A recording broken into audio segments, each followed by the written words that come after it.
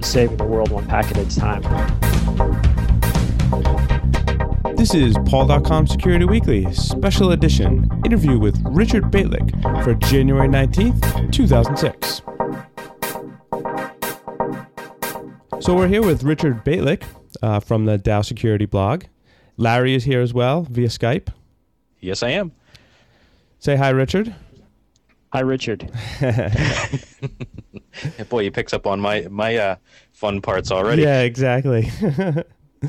Well, I'd like to thank you immediately, Paul, for saying two things. One, for saying my last name correctly, and also for saying the Dow Security blog correctly, because I use the I'm not that I'm really into Chinese language or anything to any great degree, but I use the way the Chinese tend to say it, making the T sound like a D.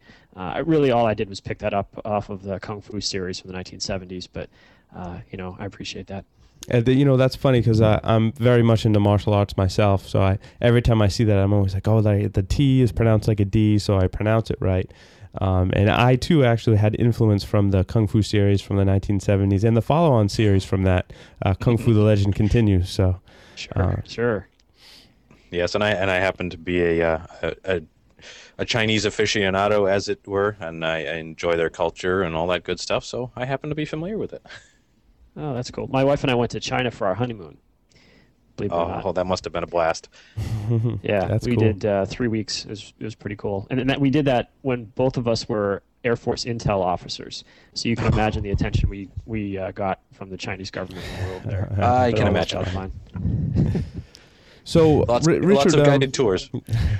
So you maintain the blog, and you're an independent consultant right now. Is that correct? Yes, I have.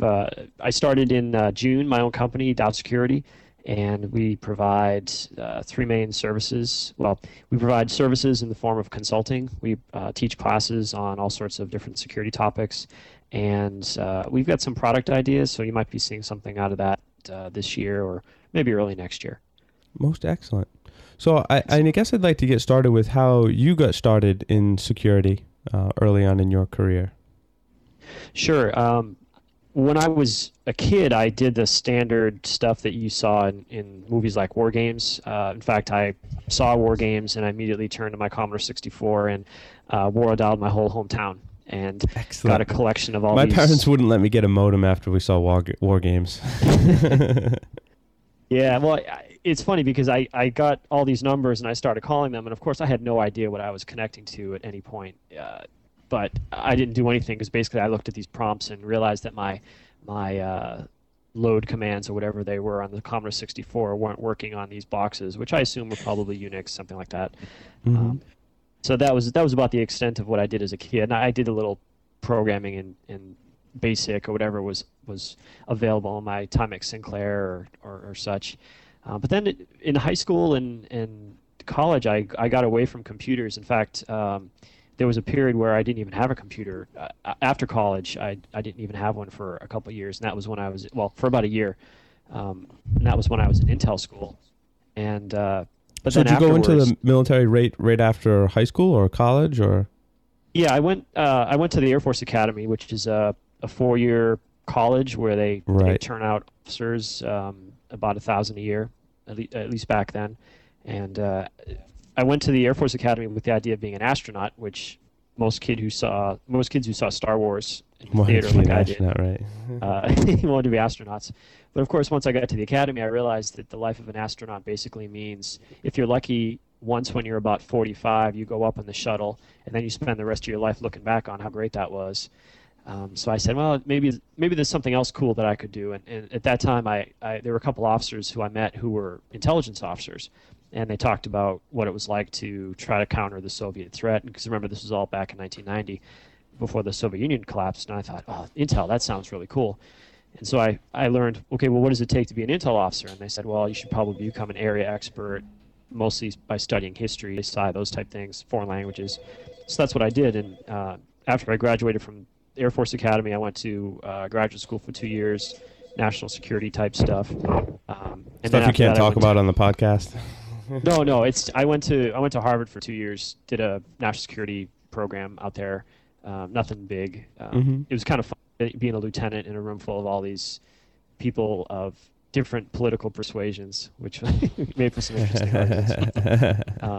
Then after that, I went like hardcore into military intel. Went to intel school, met my wife there actually, and after intel school, I went to Kelly Air Force Base, which is now Lackland Air Force Base, and that is the home of the Air Force Information Warfare Center. And when I got into the building, it was Air Intelligence Agency, and the majority of the work I was doing was called Information Operations Warfare Planning, which sounds kind of cool, but in reality it was pretty boring because I prefer more of the hands-on type stuff. And so I looked around the building, and I found within the same building was the Air Force Computer Emergency Response Team, the AFCERT. And I would go in there for tours with other people, and I just thought it looked very interesting. So eventually I convinced my boss to let me go work in that place, which is pretty amazing to let your boss, to have a nice boss who's going to let you go work someplace else. Just amazing in the military. And I sat down one day. I walked. It's sort of like that episode of Seinfeld where I think it's Kramer just decides to start working someplace. He doesn't get a job. He just sits down and starts working. Just starts working, yeah. That's exactly what I did. I sat down, started working, turned to the person next to me and said, "What are you looking at?" And they said, "Oh, we're looking at a port scan from Russia." Was that your first exposure to like intrusion detection? Yes, exactly. Mm-hmm. Yep. And what's funny is that 6 months after I sat down, I was in charge of that little group that did the intrusion detection part. Oh, that's awesome. At least the real-time part, because they needed officers, and we were just hemorrhaging officers out of the unit. So that's how I got my start. And that was back in 1998.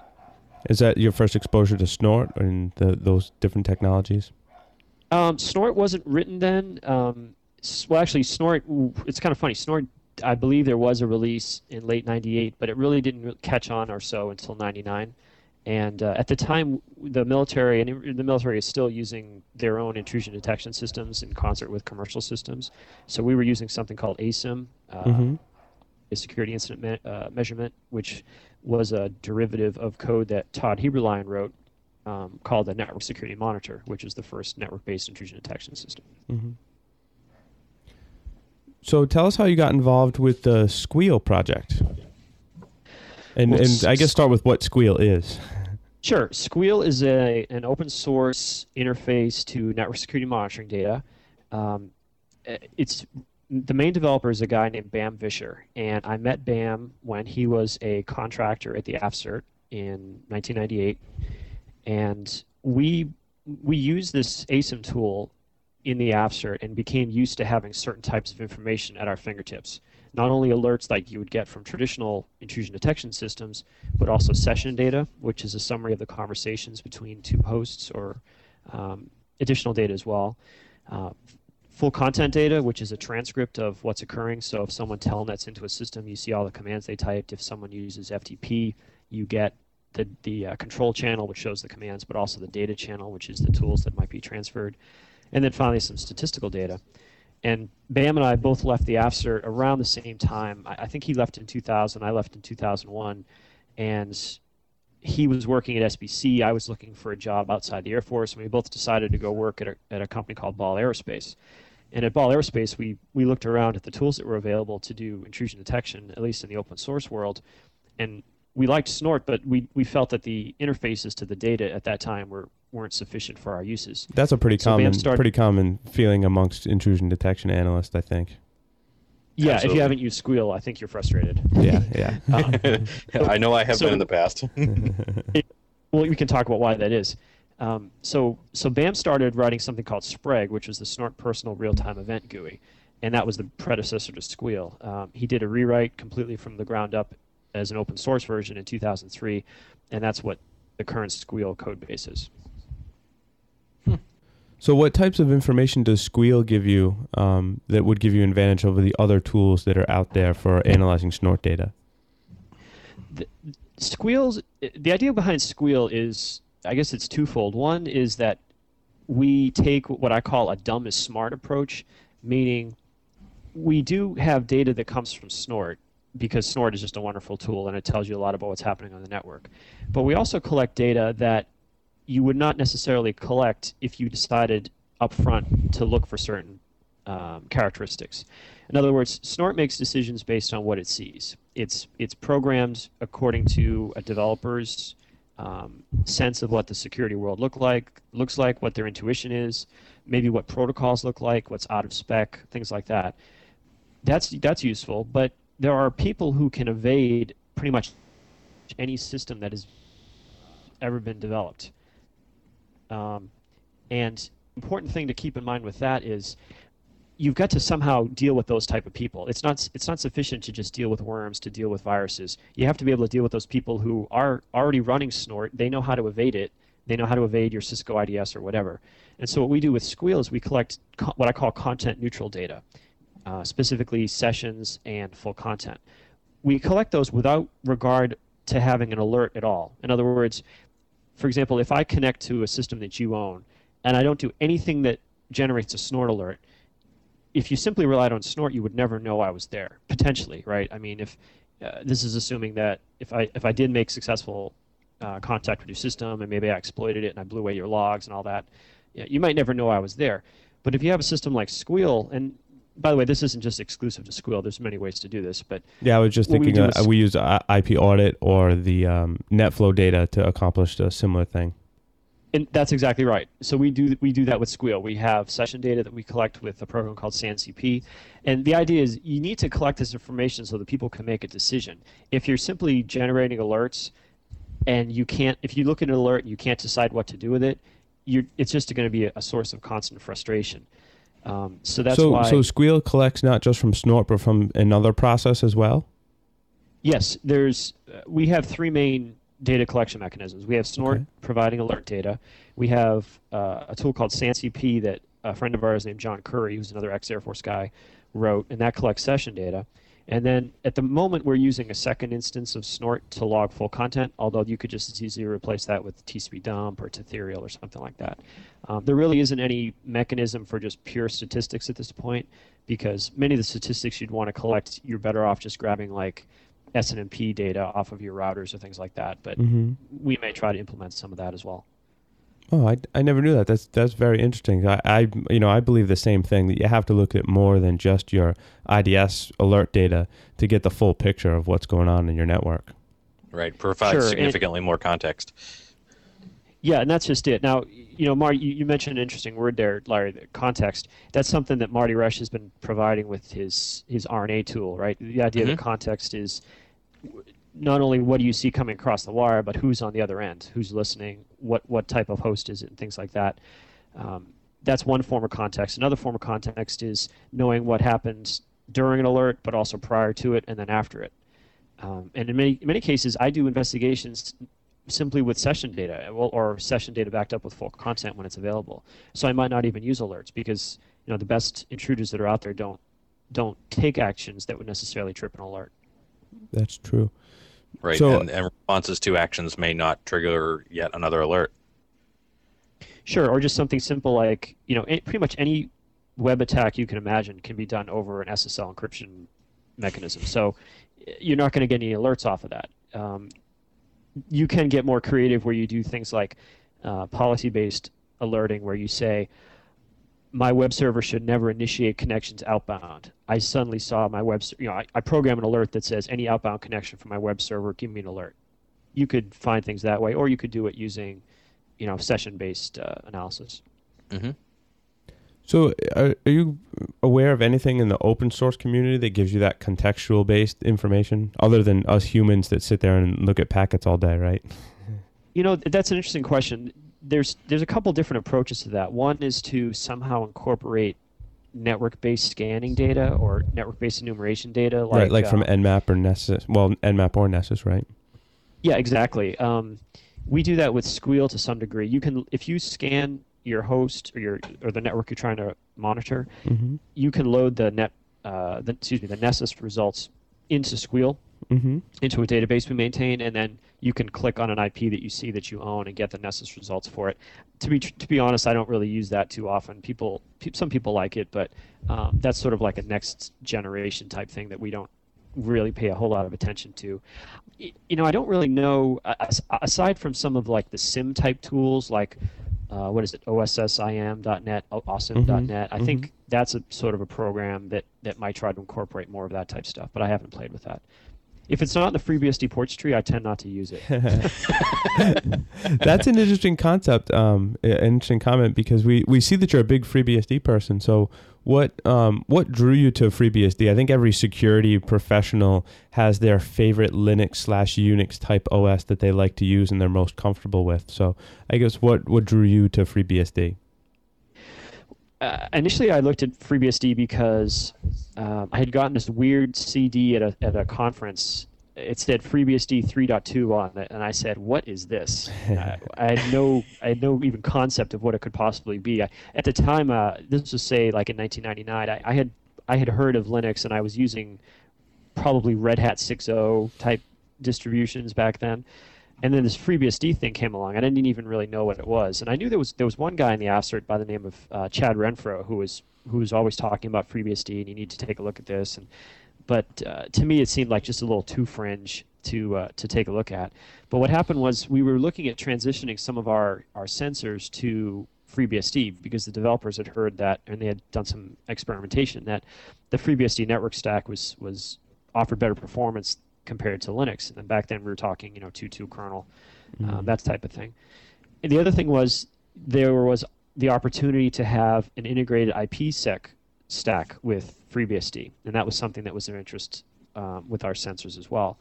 So when I started building sensors for Ball Aerospace, we immediately used FreeBSD. I think we started with FreeBSD 4.2, and I've just never looked back since then. Yeah, I guess that's it. I guess you're probably looking for some reasons too, right? Besides that. Well, no, I mean, if it's what you used in the beginning and you're comfortable with it, I mean, that's a good enough reason. It's kind of like an editor is to a programmer. If it's the tool that they use every day and they're comfortable with it, then it's what that they can do good things with it. So it seems that FreeBSD is that for you, I actually have 7 reasons, which this may sound funny, but somebody asked me this, so I posted it to my blog in 2004. So the 7 reasons I gave was, one is it's open source, so that sort of said, why BSD over Windows, but it has a business-friendly license. The BSD license, you can do pretty much anything you want with it, as long as you give credit. Secondly, it's integrated and it's complete, meaning it's not a kernel. It's a kernel plus a userland, and the whole thing is treated as a system. So when you talk to the developers, everyone's dealing with the same thing because it is a complete system. There's not one set of kernel developers like there are for Linux and another set of GNU developers that provide all the utilities for the operating system. Yeah, exactly. Yeah. The third reason I gave was that all the source code is available via CVS. This is a little different from things like some of the package-based distributions. Obviously, the code is open, but it's really nice to be able to browse via, say, using a web-based CVS front end to go and find that driver of interest, do a diff on that in the old version, and see what's changed. That to me is really cool. The third part is I found the developers to be very accessible. It's not unusual to have someone on the core team respond to a message posted to like FreeBSD questions, where it's just like, the lowest of the low, we're out there trying to ask questions, and to have a core team developer respond, it's really very, very helpful. The ports tree is probably one of the greatest things that I think. That the ports tree currently has over 14,000 tools in it. And what's nice about the ports tree is you can use it as a means to either install packages, so pre-compiled software, or you can build things from source. And essentially, if it's in the ports tree, it's almost guaranteed to work. I've never come across anything that it's in the ports tree but it wouldn't work, so I really like that. I think FreeBSD has a really good security record, and its feature set seems to be pretty robust. And then finally, I think FreeBSD, but really all the BSDs, really continue to innovate in terms of some of the directions they're going, which I think is remarkable considering the size of the developer base compared to something like Linux, where there's so much more corporate support. And those are the 7 reasons. Well, you've convinced me. I need to take I need to take a second look. and I think the BSD kernel is far more mature than the Linux kernel.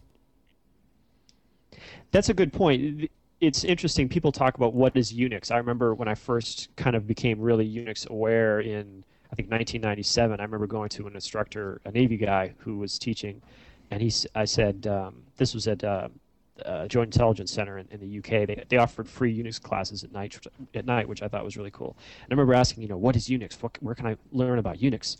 And he pointed me to some book on System 5, version 4 or whatever.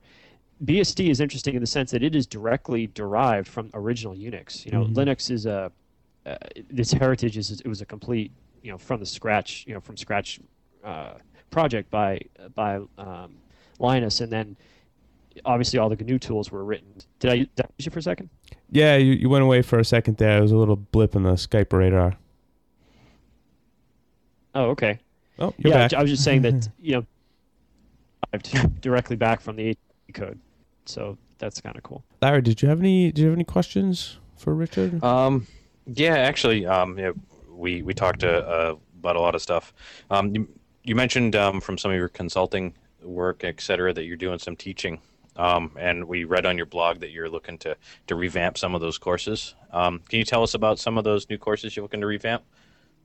Sure, definitely. The first course I had was this course called Network Security Operations, and the tagline for the course is "Saving the World One Packet at a Time." And if you come to the course, you can get a T-shirt that says that. The idea behind that course was it's essentially my network security monitoring book, extrusion detection, and then the network forensics parts out of Real Digital Forensics, put into course form along with labs. So that course has been really successful. It's mostly been taught to private. In fact, actually all of them have been private with the exception of some Usenix teaching. But I've had some people come up to me and say, hey, is there anything else you could teach, especially with regard to TCP/IP? And I thought, well, how could you do something interesting with TCP/IP? This would be more towards sort of either beginners to intermediates in security. And I thought, well, wouldn't it be cool if you taught TCP/IP using security tools, as opposed to simply looking at traffic for the purposes of looking at traffic? Let's use security tools and then look at the traffic they create and use that as a way to teach TCP/IP. So a course I'm developing on that is called TCP/IP Weapons School, and that is initially I was thinking of Fighter Weapons School, which is the Air Force's version of Top Gun. So hopefully we'll be seeing that this year. I think I'm going to try to propose it in terms of public classes. I'm probably going to propose it for Usenix or something like that. So we'll see if that people like it. No, I think that's a great idea because if you look at just TCP/IP networking, like a SYN packet, that can be really boring, and we've all had our share of experiences where it's like, oh god, we got to get through the TCP/IP stuff. But you put it in the context of something like Nmap and how Nmap can manipulate SYN packets and send SYN packets, it starts to become more interesting. Absolutely. I hope so. An approach I used in my first book was looking at DNS for the purposes of normal, suspicious, malicious. And if I can do that with this weapons class, I think people will like it. And then the other one I've been looking at is, as a person who does monitoring, I'm always interested in finding ways to get around monitoring. And in the first book I wrote, I had 2 chapters on how to beat me in terms of getting around what I do. So I thought it would be neat to have maybe a 2-day course on that. And I'm going to call that course Network Stealth. Mm-hmm. Now, there was a course that Tom Tachik wrote called, I believe it's called Trial by Fire.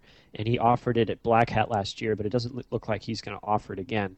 And the two of us talk pretty regularly, and he's commented on the Network Stealth class. So there may be some collaboration there, which would be great.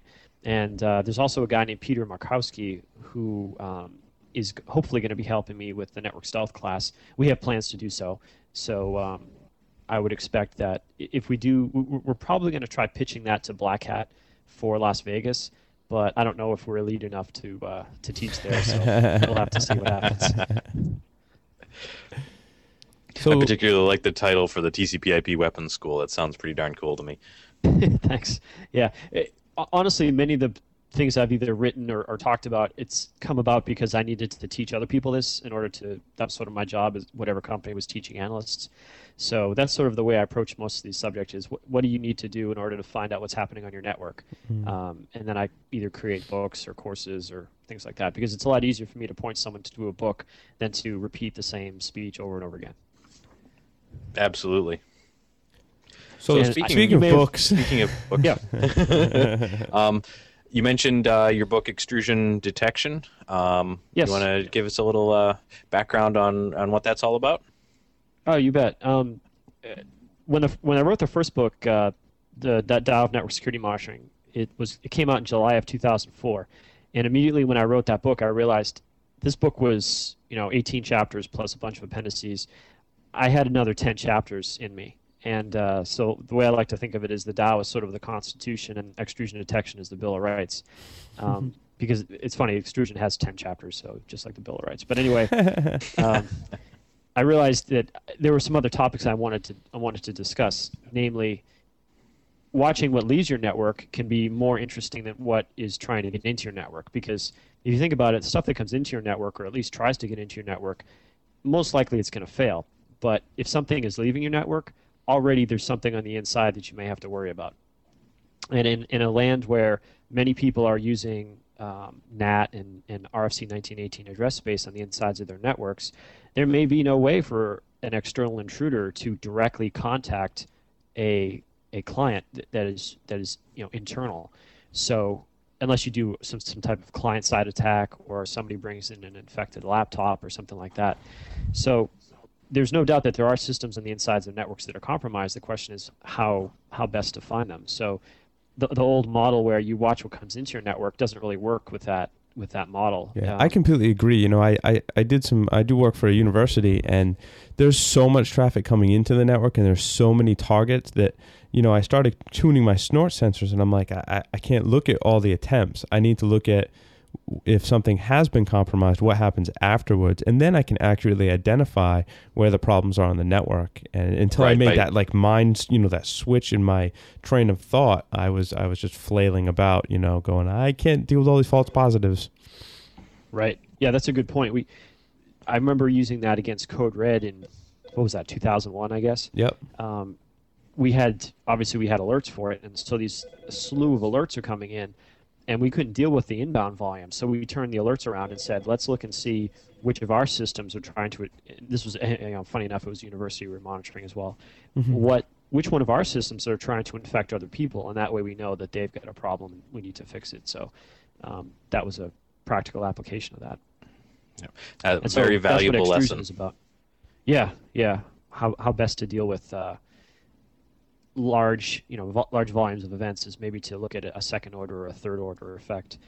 Along the lines of the analyst training too, another project that we're working on, and this at the moment is mostly a plea for help. It doesn't have any concrete implementation behind it, but it's something we're thinking about. It's called openpacket.org. And the idea behind OpenPacket is to be a central repository for network traces. Obviously, it would have to be public. You couldn't post something that has sensitive internal data, or if you're concerned about your IP addresses being known, then you wouldn't want to post that. But the idea, hopefully, will be OpenPacket will be a place where, if you want to learn what network traffic looks like, you can go there. If you want to see what perhaps a new piece of malware looks like or a new exploit looks like, you can go there. And hopefully, other people are willing to contribute traces to that. And I'd like to have a system where people who submit can receive moderation points, or their submissions will be modded up, so you'll have something that shows the top 10 or top 20 most helpful trace submitters are listed, and there'll be comments and things like that. So at the moment I'm looking at maybe trying to implement it on Plone, which is a content management system that runs on top of Zope, which runs on top of Python. So I've had some people sort of tentatively talk about maybe trying to help me, because I'm not a Plone developer or anything like that. But if there's anyone out there who's listening, send me an email to richard@taosecurity.com. Well, I'm definitely going to send you an email, Richard, because have you ever seen the website digg.com? No, I haven't. digg.com. It's a social bookmarking site that does many of the things that you're talking about with what was it, openpackets.org? Openpacket.org. Yes. Openpacket.org. So Digg is a social bookmarking website. So someone posts a story, other people can comment on it, and people can dig that story and say, I really like that story. Stories can get promoted, they get categorized. And I always thought, what a great idea it would be to do that with network traces, exactly what you're talking about. So I'll definitely shoot you an email offline, and we'll talk some more. Because I think that's a Okay. fantastic idea. I've always thought that, there's all these security analysts looking at all these different traces. And what if we could post that somewhere where we could all look at that and all learn and all say, hey, I'm seeing this too, and correlate each other's events similar to the way Dig, we correlate, hey, I like that story. Well, why couldn't analysts come out and say, hey, well, I dig that network signature because I saw it too, Yeah, that would be great. It's interesting. The very first. Okay, you want to hear the story of what the SANS ISC originally was? Okay. All right. The SANS ISC, it's what, Internet Storm Center. Originally it was, and you've probably heard GIAC, right? It stands for Global... Yeah, I actually teach for SANS, and I do work for SANS quite a bit. So Okay, so it was like information, or right now it stands for like Information Assurance Certification or something like that. Originally, the SANS GIAC was a site that was set up for Y2K to have people contribute traces that they were seeing of what could be suspicious traffic or binaries or something. And then they had different handlers who would look at that and post what it was. So I was the network handler during that, so for Y2K, late 1999. And we were all promised that this was going to go away after Y2K and it would never come back. So it was the Global Incident Analysis Center. That's what GIAC stood for. Right. Well, when SANS realized that they had a really good thing going, they decided, well, let's just keep this going, and eventually they turned it into some kind of a certification, which I don't quite understand how that happened. But it was nice because back then we had a place where people were posting traces. Now, the traces weren't in binary form; they were just ASCII, dumped to a screen, and so people could read them. But there really hasn't been a place like that since. And these days, the Internet Storm Center, while it's helpful, it's more about here the incident handlers talking about what they see, and it's less sort of people posting things, which I can kind of understand that type of thing wouldn't scale with probably the lots of people who might want to post. But that's kind of what we're trying to get back to is an idea where if you have something, you can upload it, we'll put it into a database, other people can query for it, hey, they want to see, what does malicious DHCP look like? Okay, you pull down a trace, you put it through Ethereal or wherever you want to use, and there you go. Richard, I'm definitely going to keep an eye on this one. It sounds absolutely like a fantastic learning opportunity, especially for me because I pick Paul's brain on that type of stuff because he sees significantly different stuff than I do from day to day. So I'm going to keep an eye on this one. Yeah, I monitor like a 400 megabit internet link on a daily basis, so I see all kinds of fun stuff. See, if you could, I don't know the policy you have there, but I mean, even if you couldn't take what you see publicly and sanitize it to some degree, if you have a lab, right, and you play with something in the lab, why should like 1,000 people have to duplicate running the same exploit when one person could run it and then upload it and say what they did? It would just be it would be a good way to focus people's work into something more productive. Hopefully. Absolutely. And Richard, as part of that project, I'm looking at the webpage right now, and I really liked the first sort of comment.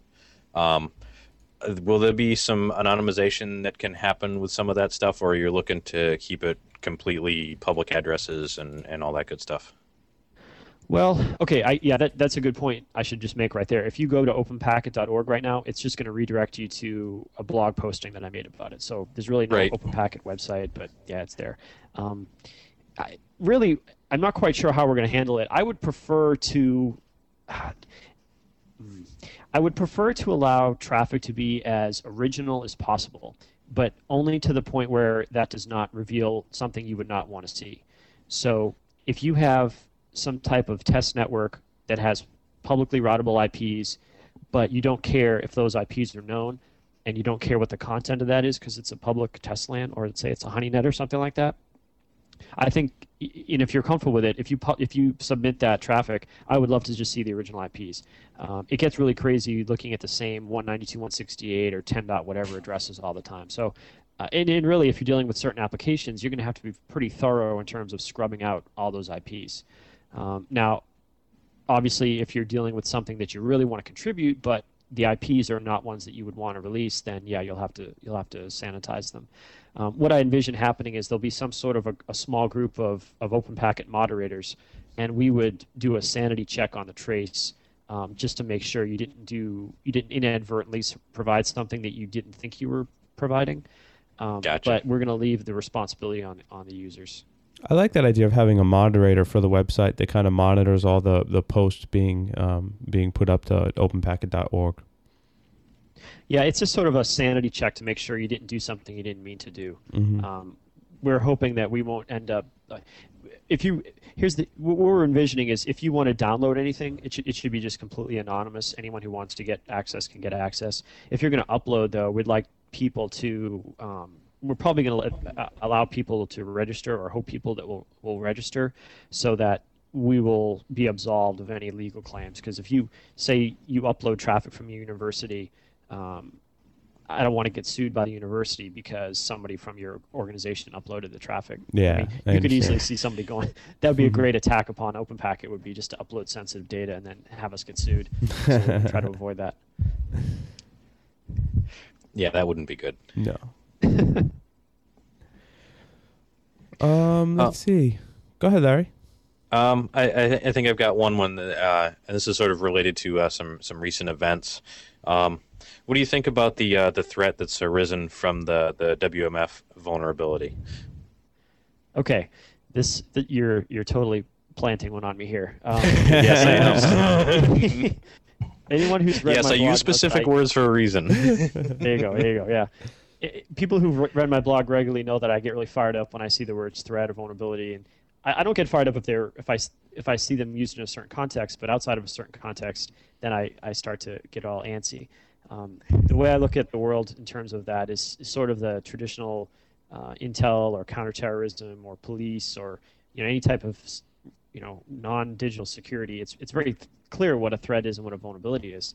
A threat is typically defined as a party who has the capabilities and intentions to exploit a vulnerability in an asset. And a vulnerability is a weakness in an asset that could lead to exploitation. So, for example, when I hear people say something like a hole in SSH is a threat, that's completely backwards. A hole in SSH is a vulnerability. It's a person who writes code, and maybe the code itself that is the threat to that we should be dealing with. Right. Even more so, the person running the exploit poses the threat, right? Yeah, because they have a capability, given the fact that they have an exploit that could potentially hurt you, and they have an intention, right? Mm-hmm. If you step out of security and you were to say, are the British a threat to the security of the United States? You would say no. They have the capability to inflict harm, meaning say they've got nuclear weapons, but they don't have the intention to do so. Right. You might look and say, is now that we know what we know about Iraq, was Saddam Hussein a threat? Well, he definitely had an intention, but his capability may have been lacking. Mm-hmm. So when you think in those terms, I think the terms tend to be pretty clear. The times I get upset are times when I read, for example, SANS comes out with the top 20 internet vulnerabilities list. And sure enough, you go through the list and they talk about vulnerabilities, which is right. But then elsewhere in the post, somebody uses, these are the top 20 threats. That's not right at all. The top 20 threats would be organized crime, foreign intel services, things like that. Maybe malicious worms. There's lots of things you can think about. So recently you were too far. recently you were at the ShmooCon conference. Why don't you tell us about your experience at ShmooCon? Sure. Yeah, ShmooCon was wonderful. I went there last year. I didn't speak, but I attended, and I attended this year and spoke with David Bianco, who is another Squeal person, and we spoke about network security monitoring with Squeal. And I just thought ShmooCon was excellent. I have to give really congratulations to Bruce Potter and the whole Shmoo group for putting on a wonderful conference. I don't think you can get a better combination of high-quality talks at a low price. I signed up very early, and I think I paid $75. Wow. Because I signed up back in September or October. There is just no parallel. I was very impressed by Dr. Dan Geer's talk. Jennifer Granick was great. Dan Kaminsky really brought it strong this year. Lots of good talks crammed into those kind of an aggregate 2 days. It was spread over 3 days, but basically about 2 days worth of material. I have to say too, I didn't see Johnny Long's talk on Sunday, but I did see him speak at DoD Cybercrime earlier last week, and he gave the same talk, and he was hilarious with that one as well. I heard his talk was very energetic. Right. Did you attend Simple Nomad's talk or follow up on any of the recent wireless vulnerabilities that were released? I did not attend Yeah, I did see his talk. I believe I was pulled into somebody else's for some reason. It over this or something like that. I think what I found is somewhat interesting in the fact that it's probably not what people expect, but I don't necessarily think that simply the fact that Windows boxes communicate on a link local address is anything that's really that interesting. Mm-hmm. What I think is a little more interesting, which is a vulnerability that was just released, I believe, yesterday. Definitely FreeBSD and probably the other BSDs, although I can't confirm that. I don't know. I haven't looked. There is a vulnerability whereby if you plug in your wireless NIC in a BSD box, you have the capability to be exploited. There's a vulnerability in one of the ways that I think it's beacon packets are interpreted such that you could overflow a buffer and take over somebody's BSD box. I saw that. That was very interesting, and I think you're right in that's poses far greater threat than than some of the vulnerabilities that were disclosed for Windows. Yeah, that is without. I mean, the Windows stuff. If you're running a Windows-based firewall, you're fine. I mean. The attack just puts you on the same network as the person. It doesn't necessarily give you access to their system. There's a second step there that you have to take to gain access to that person's system. Yeah, exactly. It's funny though. I have such a ghetto old laptop. I'm running this ThinkPad A20p laptop from 2000, and basically, if I don't plug it in, it doesn't have it. So it has no Bluetooth. It has no wireless. Yep. So that's one way. That sounds like my laptop. Protect yourself. Well, was there anything else you wanted to talk about or plug, Richard? I don't know. I just have to say I'm really honored to be invited to speak on your guys' podcast. And we're honored to have you. Absolutely. Hey, I appreciate the opportunity. I think you guys are doing a great job, and hopefully, maybe at some point in the future, if there's some more interesting things happening, maybe with, I don't know, when Squeal gets to 1.0, or maybe when OpenPacket finally gets going or something like that, you might want to bring me back. But otherwise, I just appreciate talking to you guys. Well, you are welcome on the show anytime, Richard. And the blog is daosecurity.blogspot.com. That's TAO security. The book is Extrusion Detection, and they can get that book on Amazon. Sure. Yeah. As a matter of fact, all three of my books have excerpts available at daosecurity.com, at www.daosecurity.com. Okay. Each book has at least one chapter in PDF form that you can download. And for Extrusion, I took what I thought was one of the cooler chapters. It talks about how to get access to traffic on the wire using a variety of methods, and that's available as a PDF. Yep, I agree that the book is very well written. I downloaded the sample chapters the other day and ran through them the other day, and awesome. Now I'm going to go out and buy the book. Me too. Oh, thank you. Well, thank you very much, Richard. You bet, guys. Thanks a lot. Thanks.